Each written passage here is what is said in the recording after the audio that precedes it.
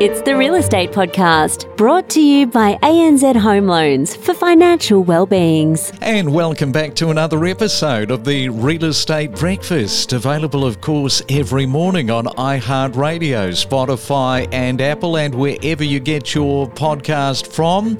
Property, real estate and the housing market, it is what we are talking about 7 days a week, and we are up to another Friday, April the 21st. We are rocketing through this month, and another Friday with the weekend calling us. It has gone quick, at least for us here at the Real Estate Podcast. And coming up this morning with the first quarter of the calendar year just gone, and to discuss whether the economic data pointing to the monetary policy is starting to have some impact, Anthony Landau is here from Equilibria Finance.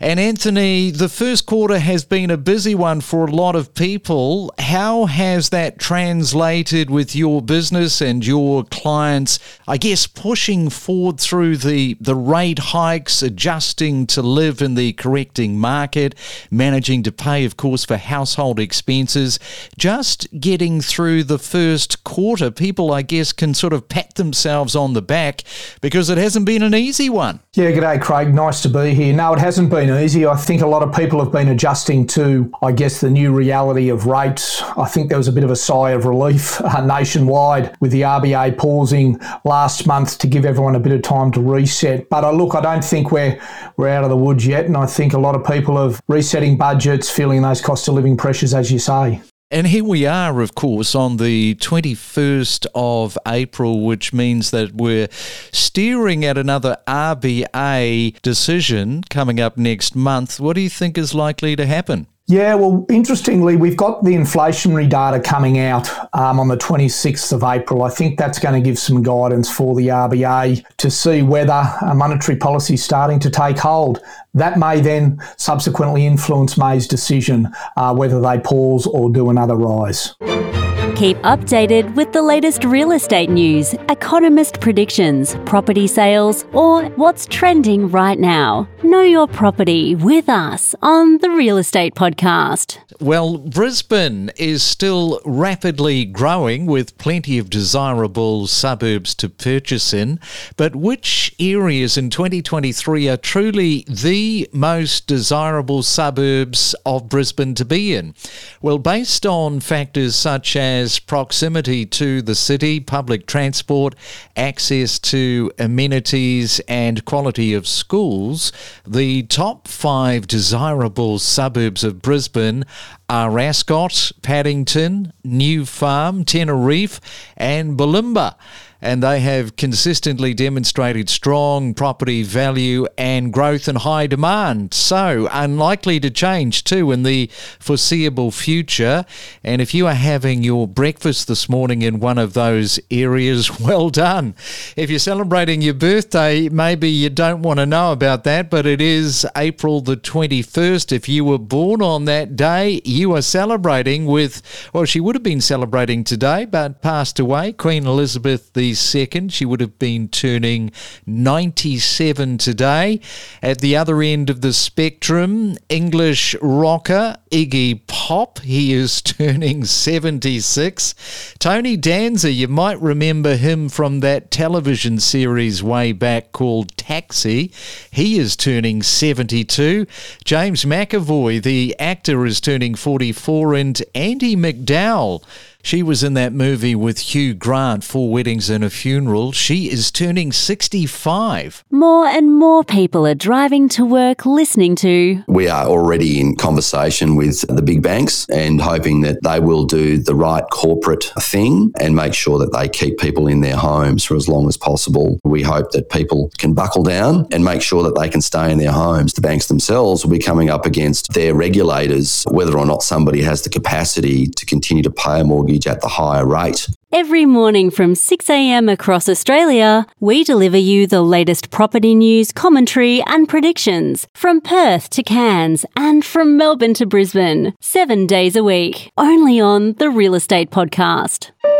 It's the Main Centre forecast. And on this Friday, let's check on that all-important weather word. First, we go to Sydney, expecting 1 or 2 showers and a high of 21 degrees. In Melbourne, a possible shower, but long dry periods and 20. In Brisbane, 50-50 on some rain today with 27. And look at that, Perth, sunny blue skies. Perfect temperature too, 29 degrees for you. It's like diving into a treasure trove of real estate gold nuggets just waiting to be explored with us on the Real Estate Podcast. And we are back with Anthony Landau from Equilibria Finance as we emerge from the first quarter, as I mentioned, of the calendar year, and the economic indicators, they are signalling the initial impact of monetary policy. And Anthony, what is your assessment of the current state of the housing market, and do you believe we have reached the bottom of the market cycle? Yeah, that's a really interesting question. We come into the end of March with our cash rate at 3.6%. Back in March 22, it was at 0.1%. We got inflation running at 6.8%, and we've got a very tight employment market. But we've actually, for the first time in 10 months, seen house prices rebound and have a positive growth of 0.6% nationally. So there's some really interesting numbers out there. But Craig, I don't think monetary policy has fully flown through. Even though we've had those interest rate rises, there just have been some factors that have been propping up the housing market and creating upward pressure on house prices. And subsequently, we've seen some growth. I'd be very cautious about saying we've hit the bottom of the market, though, with the RBA still chasing that inflationary target, which we're sitting well above. Yesterday morning, I was talking with Cameron and just sort of talking about some economists saying that there could be a rate cut as early as October. I mean, nobody really saw this one coming if it happens at the start of the year. No, nobody has. Look, I think the big numbers everybody's keeping an eye on is whether monetary policy is starting to flow through to inflation. The US inflationary data came out recently and they had a slower than expected increase, which is a good sign. Our inflationary data is coming out next week, and I think everybody's waiting to see whether that's starting to flow through. There's been a couple of reasons, I guess, that has seen a lag on inflationary numbers. A lot of people were still on fixed rates. A lot of people had saving buffers after the COVID pandemic. So I think the inflationary data is really going to guide the next couple of months' monetary policy and whether, in fact, we start looking at cuts within this calendar year. And you mentioned that monetary policy hasn't flowed through. Why are we seeing that lag take place, do you think? Yeah, good question. Monetary policy traditionally has a lag in terms of a flow through to consumer expenditure, but I think there's a couple of specific reasons right now that have impacted monetary policy and ultimately slowing down the economy. And I think the main factors are there's such a high proportion of fixed rates in the marketplace right now because we were coming off such a low base. So the full impact of the rate rises hasn't flown through to consumers and mortgage holders yet. And secondly, people did have a large savings buffer through the pandemic, which is now getting eaten into. So I don't think we've seen the full effect of monetary policy. So next week's inflationary numbers are going to be really interesting to see whether monetary policy is starting to take hold and we start working back towards the RBA's inflation targets. Looking ahead for the next, let's say, the next 6 to 12 months, what do you see as the major obstacles and opportunities facing the housing market, both in terms of headwinds and tailwinds? Funnily enough, there's a lot of positives in the market at the moment. There's some data showing us that household sizes are decreasing, which increases demand. We've got talk of 650,000 new migrants coming in the next couple of years to increase the skilled labour and also students. We've got incredibly tight vacancy rates with rentals, which does two things. It's increasing rentals and people who are renting are starting to think about buying, and it also makes it more attractive for investors. On the supply side, there's still good government incentives for first home buyers.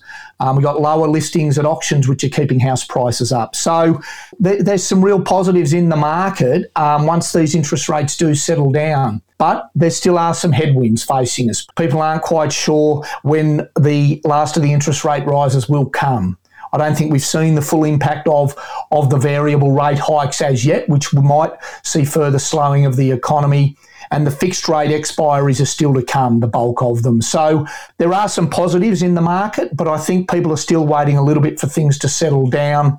We've got rising debt servicing repayments. Serviceability is more difficult. So I think once these rates settle down in the months ahead, those positives we're seeing in the market might start flowing through. Yeah, and despite the recent market downturn, there seems to be a discrepancy between the housing shortage and rising rental prices and the lack of investor activity in the market. So can you provide to the listeners this morning a bit of an insight into this apparent disconnect? Yeah, there is a real disconnect. You can look at it on one hand and go, look, it's really attractive market right now for investors. Rental yields are as high as they've been. Home buyer activity is quite low. There's still reasonable supply in the market. So the fundamentals for an investor, if they find a good price in what has been a falling market, it's a very attractive environment to a certain extent, but investor credit flows are still down 30%. There's two main reasons I believe that that's happening from when we dig a little bit deeper. The first main reason is investment properties are becoming harder to hold. So when people are doing their cash flow analysis, the costs of holding a property are increasing. Increased interest obviously costs, but there's also increased costs around maintenance. There's increased costs around strata fees. There's increased costs around actually just holding a property. So from a cash flow perspective, it's not quite as attractive as maybe once it used to be in the lower rate environment. So we're seeing increased costs to hold a property. And the second major reason we're seeing is it's actually harder to qualify for more finance now. Yeah, so true. Anthony, thank you for coming on to the Friday. It's kind of thrown me a little bit. It's Friday and not Saturday. Yeah, no worries, Craig. Happy to be here, mate. Enjoy your weekend that's coming up. We connect you to the best real estate information across Australia. The Real Estate Podcast.